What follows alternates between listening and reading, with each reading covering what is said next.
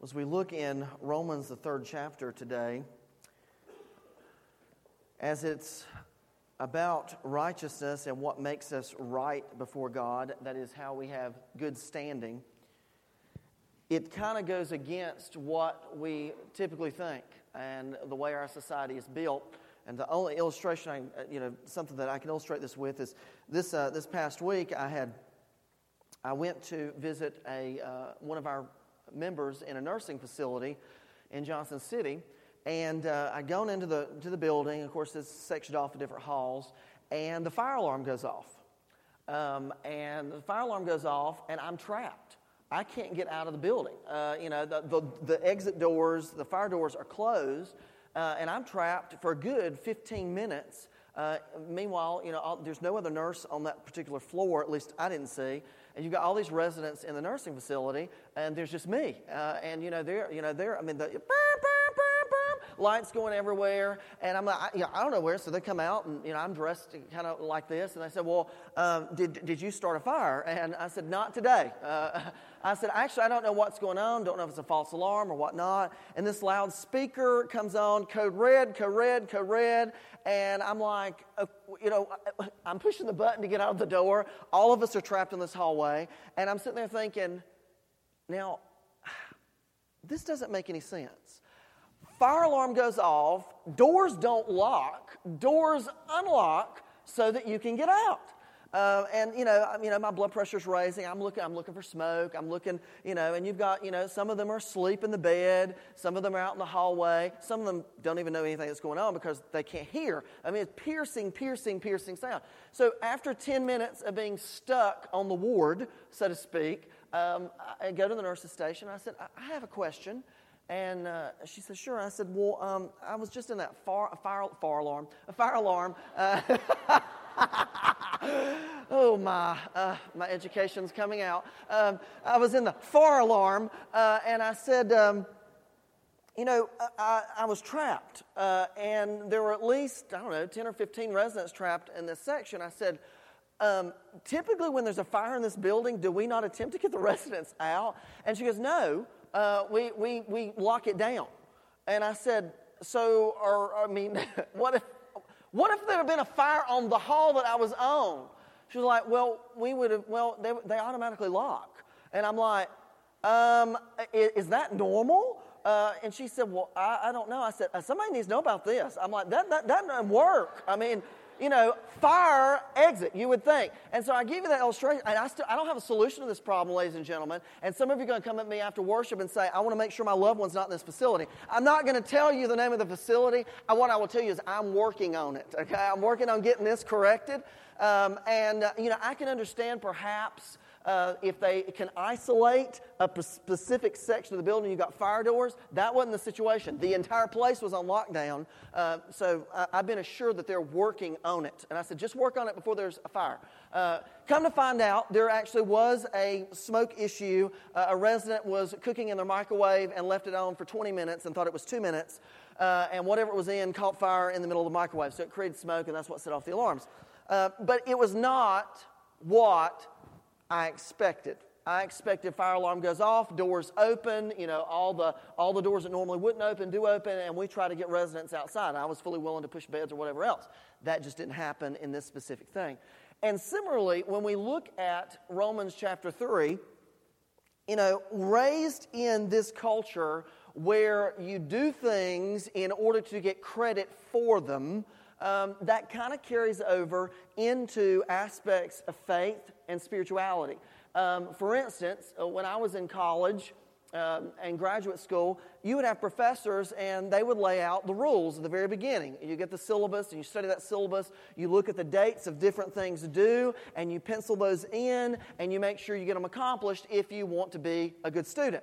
And one of the things, I remember several classes, they would say, if you want an A, this is what you have to achieve. If you want a B, this is what you have to achieve. If you're satisfied with a C, this is what you want to do. And of course, they didn't do a D or F because you'd have to retake the class.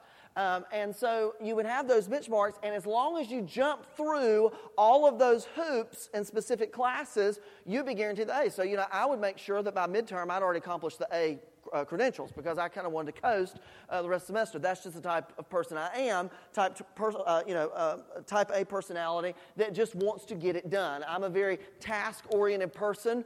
This summer, my wife asked me, she goes, "Are you my husband?" Yes, I am your husband. It's been a busy 4 weeks between camp and between children's camp and youth camp and the covered bridge, and we had a kind of a bump in the road with hospitalization or whatnot, and then we've got Rome Mountain this week. And the reality is, as a very task-oriented person, I'm looking at the task, well, we're accomplishing a lot of things. And because my goal is to be as active in your lives as possible, because it's through those events and through those opportunities that I learn more about you and I learn more about the ministry that we're called to here. And my rule of thumb from the very beginning has been, I will never require anybody to do anything that I'm not willing to do myself. So if I tell you, would you be willing to clean the toilet downstairs, I want you to come to the realization that I've cleaned toilets and I'll still clean toilets. I'm not above anything that this body of Christ needs. I'm at your disposal. So I'm trying my best to engage everything. The thing is, there's not enough days, not enough hours in the day and days in the weeks to accomplish everything that we need to do. But guess what? He has called all of us to serve in one way, shape, or form. But if we're not careful, we will look at our schedules and we will look at the things that we do and we will equate those things to our faith. And as long as we're busy, we'll say, well, we've got good faith. We're practicing that faith. As long as we've got these benchmarks so we can cross that T and dot that I, as long as we can make the list of our accomplishments, we think to ourselves, we must be pretty good. Is that not what we do when we get a resume or we try to drop a resume for a job? We try to put on one page, because if you do more than one page, they say that's not cool anymore. You do one page and you list the components, the best components of your makeup. What I've noticed about looking at resumes for hiring different people over the years is no one puts their laundry on the resume. At least they shouldn't. Some people do. What I like to do is look at the resume that's presented, and then I go to Facebook and get the real resume, because that shows me exactly the way people behave in a virtual way or whatnot. But if we're not careful, we always equate the things that we do. If we're busybodies for Jesus, then we've got to have it right. It's not been just this summer or whatnot, but over a period of years, the Lord has really, really convinced me and shown me that, Todd, whenever you think that your works is crediting to your righteous account, or whenever you think that your works or the things that you do is somehow giving you a better standing in the face of God, you have bought into one of the greatest lies that people buy into today. And that's we're kind of geared that way to think about the qualities or the things that we do and equivocate that to our faith. But if we look in Romans chapter 3, the Apostle Paul writing, we find a very, very different story. It says in verse 21 and following, "Apart from the law, the righteousness of God has been made known, to which the law and the prophets testify or speak of. This righteousness is given through faith in Jesus Christ to all who believe. There's no difference between Jew and Gentile, for everyone has sinned and fallen short of the glory of God. And all are justified freely by His grace through the redemption that came by Christ Jesus." So, one of the things that really should leap out at us in Romans chapter 3 is the fact that our righteousness, that is our right standing, our good standing before God, is not a result of the verbiage or the phrase, "I do." It's a result of what He's done. It's a result of the grace of Jesus Christ. This grace, and I've said this many times in the last 2.5 years, that grace is the one word in the Christian faith that surpasses every other religious identity. Listen, Almost every religion has love and can speak of love. Every religion can speak of hospitality and generosity and these good virtues that are what I call small truths. And if we look at religion based on good things, take your pick at what religion you want to do. I mean, you could be a Buddhist, or you could be a Taoist, or you could be a follower of Confucius. It really doesn't matter, because as long as you're attempting to live a good life in doing good things, there are a lot of different paths that you and I can take. But we're not called to just merely do good. We're not called just to do good things or do right things or accomplish the law or fulfill the law. We are called, and we have good standing based on the grace that Christ gives us, or that God gives us through the person of Christ, as a result of us trusting and having faith in Him. So it really is, it comes down to the reality that though our lives are built upon task orientation and making sure that we accomplish this and we accomplish that, we have great difficulty when it comes to following God. We think to ourselves, well, for instance, some of you may think, well, I think I'm going to do Rome Mountain this week because I haven't had a good opportunity to do something for the Lord in a while, and so I'm going to do Rome Mountain. Look, we'd love to have you, because our prayer is, and as many times when you go on mission trips or whatnot, sometimes the person that God wants to reach is not the audience that we're seeking. The audience that God wants to reach are the very people who go and serve. Sometimes, and my prayer is that for many of us, hopefully this week that are going, if we're going with the perspective that we're doing something for God and somehow we find favor in God, or God finds favor in us as a result of what we do, that we will have a complete transformative heart change to understand that it's by grace alone, it's by faith in Jesus Christ, it's not about our works, which for some people who never do any works, they're very excited to hear about that, and we'll get to that in a few moments. But we are made right before God by faith in Jesus Christ, according to verse 22. Works do not make us have good standing. Works do not make us or bring us to good standing with God.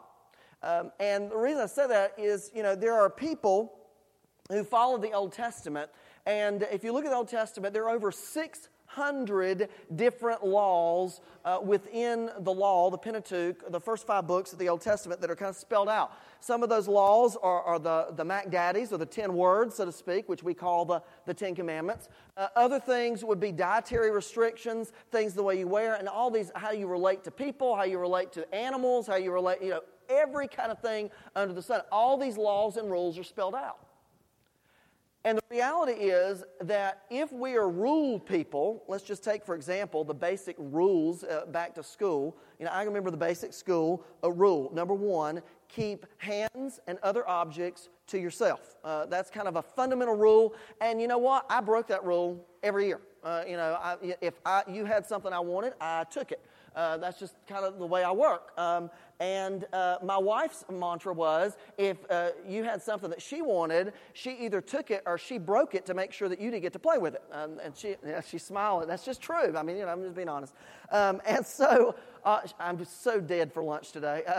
And so, if you look at that, though, even the most basic rules of life, if you go back to kindergarten, first grade, all throughout, we all have broken the rules. We can't be perfect in our rules. So if we can't be perfect, what standard of reason is there? Well, the standard has been inaugurated by the person of Jesus Christ. And basically what Paul is writing here is the realization that, look, Jesus does not come to do away with all those rules. I've run into people that have a misunderstanding of the Scriptures. It's not, the Old Testament and the New Testament are both important. Both of them are inspired. Both of them are Scripture, and they're equally important. What the Old Testament gives us is the background of the fulfillment of what the New Testament hope is. And so it's not that Jesus comes and suddenly we don't have to abide by the laws. It's just that Jesus comes and He's the fulfillment in totality of all of those things. So, it's not so much that you have to worry about whether you should eat pork or eat a BLT. It's more about the universal law of the spirit of the law of how do you treat animals in general. Or we can say, back in the Old Testament, it says in the Ten Commandments, do not murder. And if you're like me, you're thinking to yourself, well, thank goodness I haven't done that one. Aren't I such a good little follower of God? And the reality is, Jesus takes that idea of the Old Testament of do not murder, and he says, but wait a minute. Any of you who has had hate, or any of you who have committed murder in your heart, you're guilty of this very thing.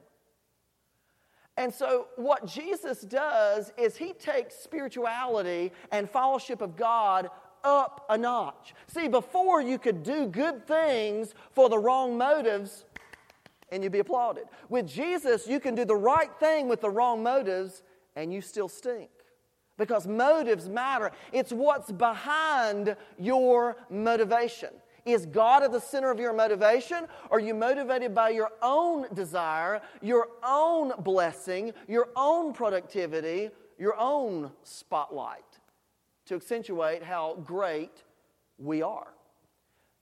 We stand in grace, or we should stand in grace alone. It's not built on the law. It's not that we don't need to pay attention to it, but we need to come to the realization that our right standing before God has nothing to do with anything that we bring to the table. It has everything to do with what He's done through the person of Jesus Christ, solely resting on His grace. And you say, well, wait a minute now. That sounds like it goes against Baptist principle. It depends on how you understand Baptist principle, but what I want you to also understand is God does not call us, I don't see anywhere, and any of you want to point this out, please let me know. Nowhere in the Scripture does it say, I want you to be a good Southern Baptist. Doesn't say that. But Scripture speaks, I want you to be a follower of Jesus Christ. Follow me and I'll make you fishers of people. I'll make you fishers of men. Lay down your life for my sake, for it's by losing that you gain a life. God doesn't call us to be good Southern Baptists. God calls us to follow His one and only Son. And when I say about our standing before God, I know what some of you are thinking is that, well, wait a minute. Now, I thought that if in order to receive Christ, we have to, and then you fill in the blank. And usually that means we walk down an aisle, we pray a prayer, we get baptized, and those are things that we do. We do walk down an aisle, we do pray to receive Christ, we do get baptized, but we need to understand that we do these things as a result of what God has done in the person of Christ, not in order to gain anything. And the fact that you and I come to the point of decision to walk an aisle or to accept Christ, and listen, here's the thing, and this was revolutionary, I think, for some people. Nowhere does it say you have to be baptized in that. You can be baptized in a swimming pool. You can be baptized in the Jordan River. You can be baptized in Watauga Lake. You can be baptized. Listen, it's not where. It's not even how, as it's important as the why and the who you're baptized into. Into faith through Christ. What are the essential tenets of our faith? Grace alone. We have no favor with God. We have no good standing with God outside of God's grace.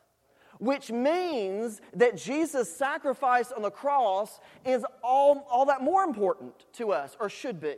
Because when we recognize that it's not about what we do, it's not about what we say, it's nothing that we bring to the table, and it solely rests on His provision in Christ alone through the grace that we receive through Christ, when we understand that, we recognize that all we have is Him.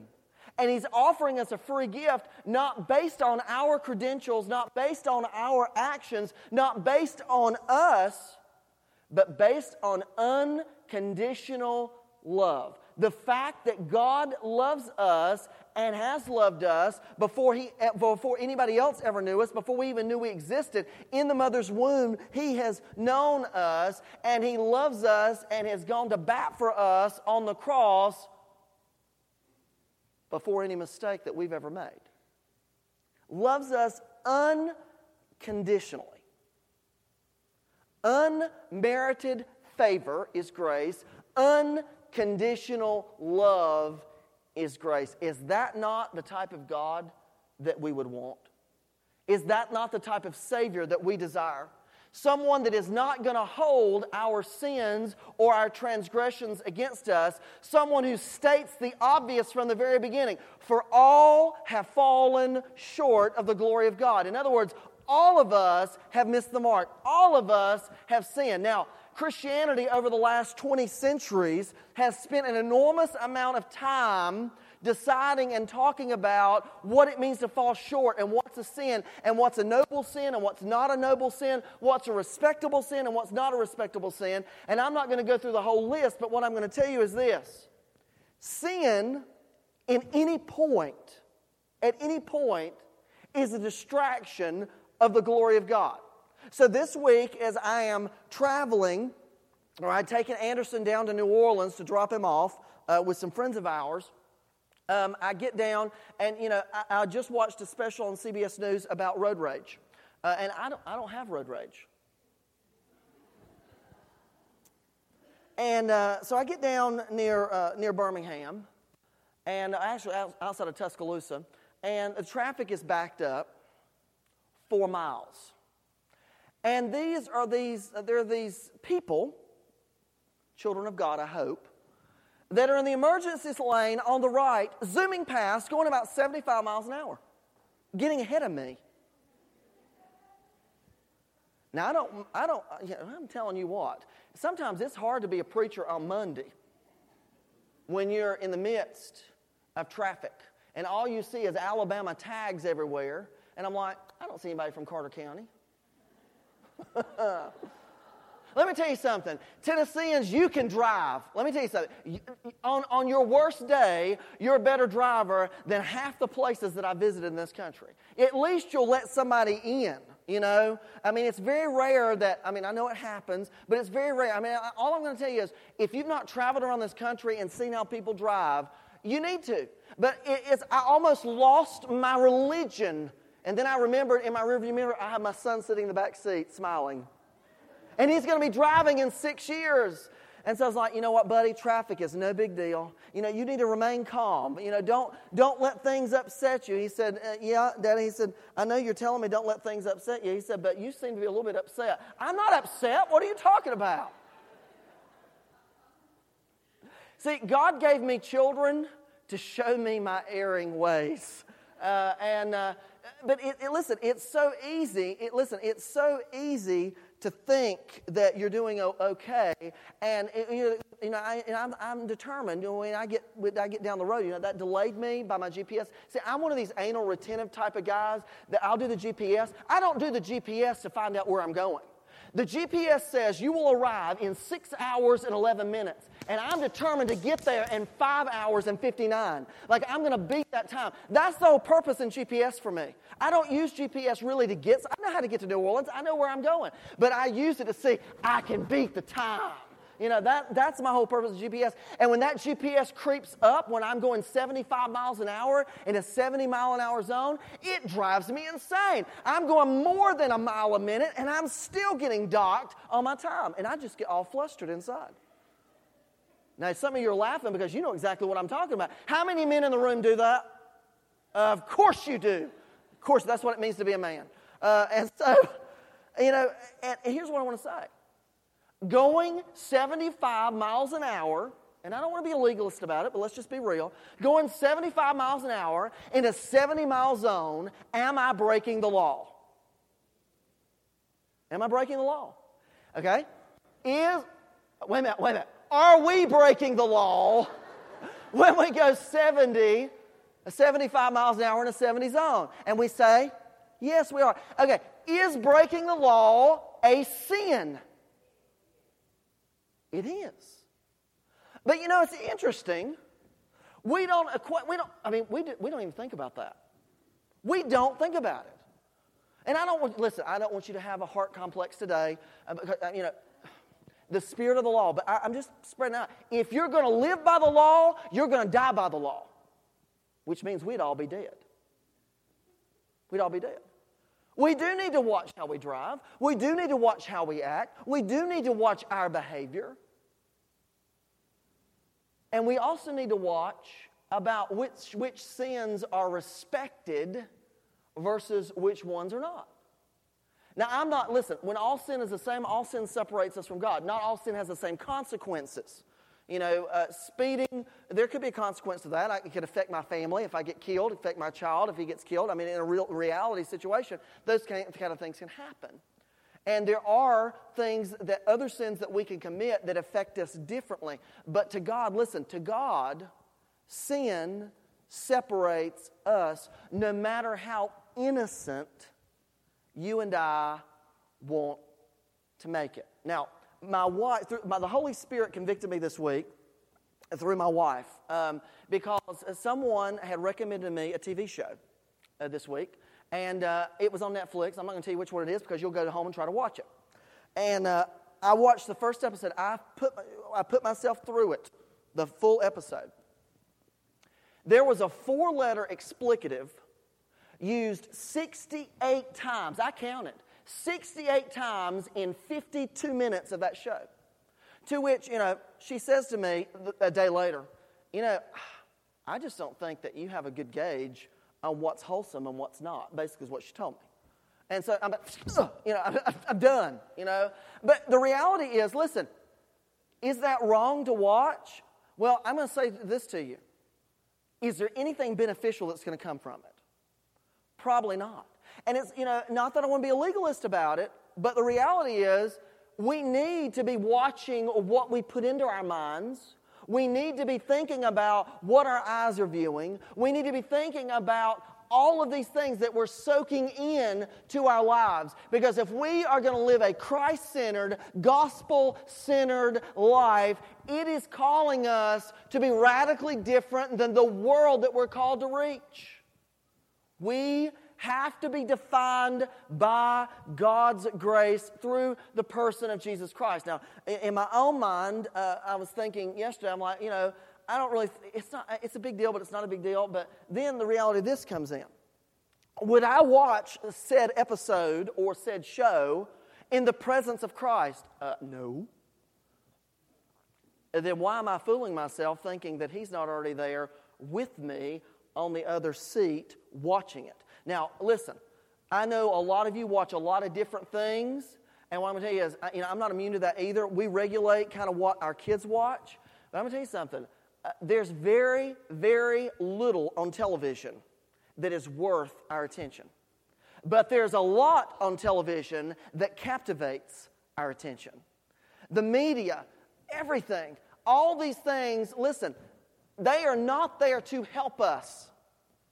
The enemy knows that if he can distract us even for a nanosecond and get us off focus of Jesus, and all we have to do is look at the New Testament and see what happens. What happens to Peter when he took his eyes off of Jesus? He began to sink.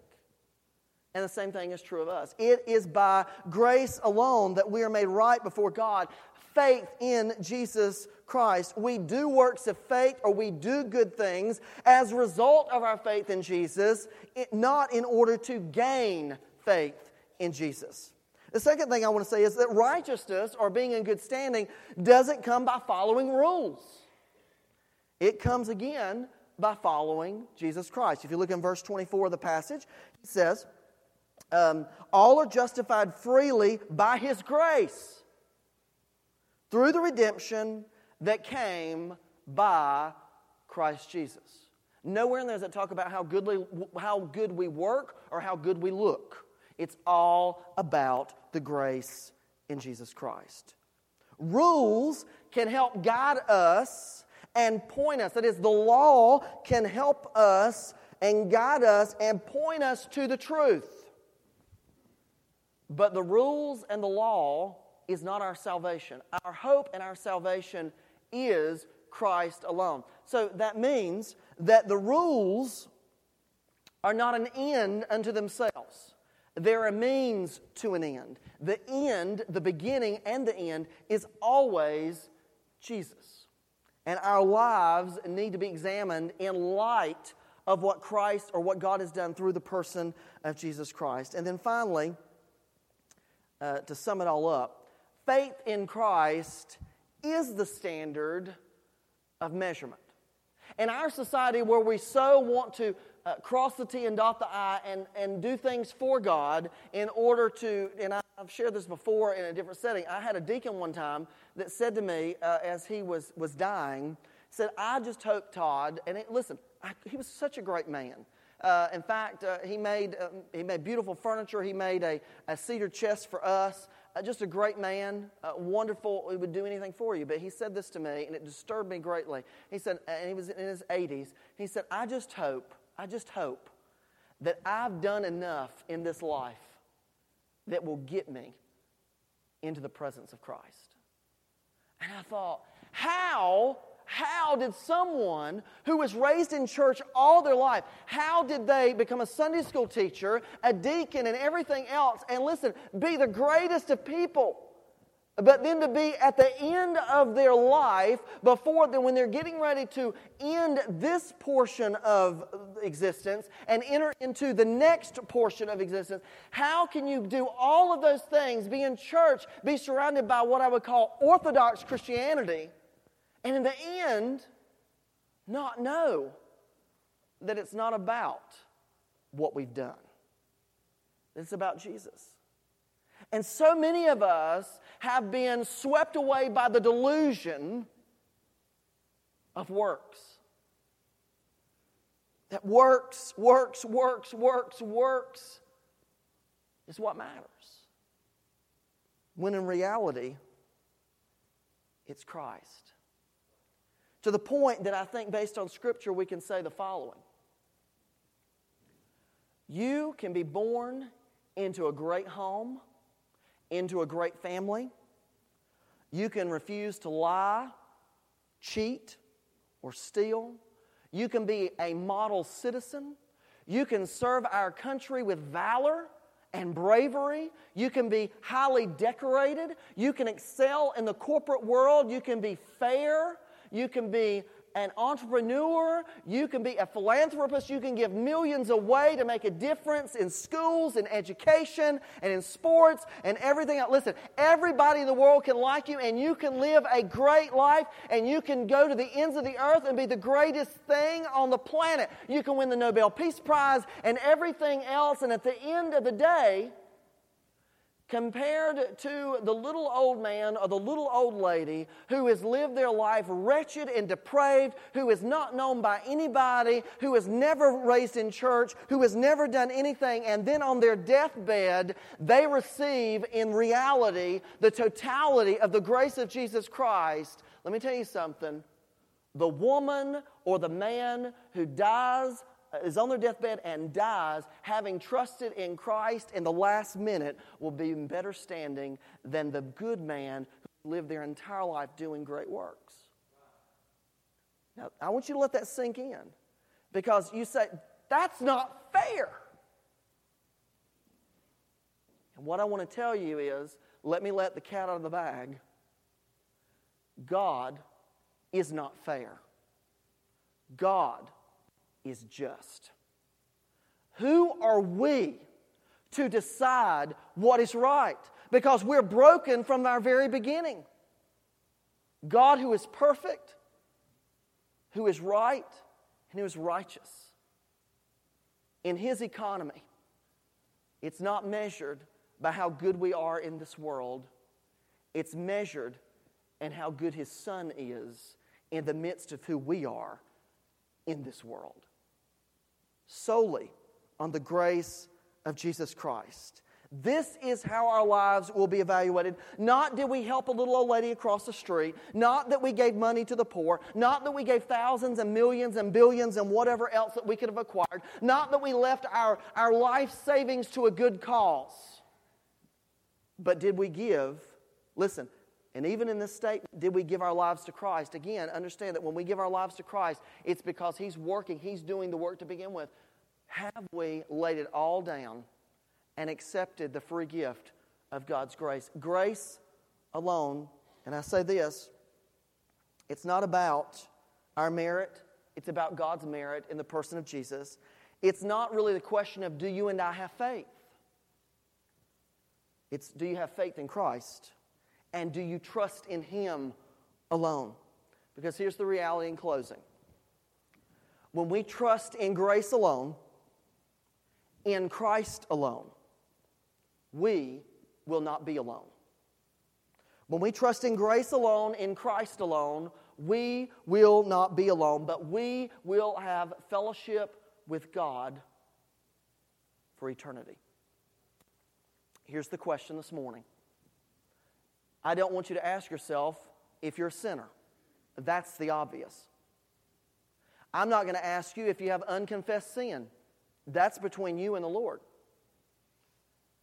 But what I am going to ask you is, what has your faith been built upon? If it is an answer like, well, my faith is built on Christ and whatever it might be, we've completely misunderstood it. Our faith is built on Christ, period. Resting in the assurance of His grace, period. If we're thinking anything else to add, we're under the delusion that many in our faith have bought into. So this invitation is simply for us, in many ways, not only to have a greater understanding of the faith in Christ, but to quit doing things in order to impress and start being the person He's called us to be. Not to impress, but in order to advance His kingdom, to touch people's lives, to connect people to Christ, one life at a time.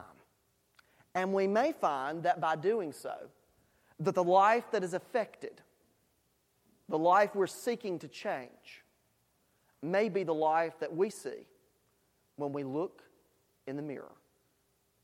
Will you pray with me? Father, we thank You for our time together, Your work in Christ, and Father, we thank You for the people in this room. Lord, as we search our hearts and our minds, help us to recognize sometimes where we have misunderstood Your gospel, have misunderstood Your provision, have misunderstood Jesus. And Father, we confess to You in this time that, God, we can't stand on anything that we do or anything that we say. But Lord, we rest today in You and in You alone. If there's anyone here who has never trusted in Christ for complete and total salvation, we want to give an opportunity. If there's someone here who has misunderstood what it means to be a follower of Christ, thinking that it's the sum total of the things that we do rather than the person of Christ that's within us. If there's someone here that's unsure about their salvation, unsure today that if they left this room and they were involved in a tragedy or an accident and their life was taken from them, if they're unsure about their eternity, Father, I pray that You'll help them to come just to be prayed for, just to have a conversation. God, You who make all things well in the midst of our circumstances, for many of us who sometimes are sinking because we've looked away from You, Father, in our greatest moments, You reach down in the midst of us and save us wherever we are. Father, in this invitation, may You work in spirit and truth, and may we be obedient to Your Holy Spirit that's working in our midst, calling us to faith, calling us to service, calling us to an unquenchable faith that is desiring absolute affection in the grace of Jesus Christ, in whose name we pray. Amen. If you're here this morning and during this invitation, you need to make a decision, this altar is open. If you need to talk to me or you want me to pray for you, I'll be more than happy to do so. If you need just to spend time at this altar in private prayer, that's fine as well. But don't let go of this opportunity. If God is dealing with you, be faithful and true to pursue Him. As we stand as we sing and as we're led by the Holy Spirit.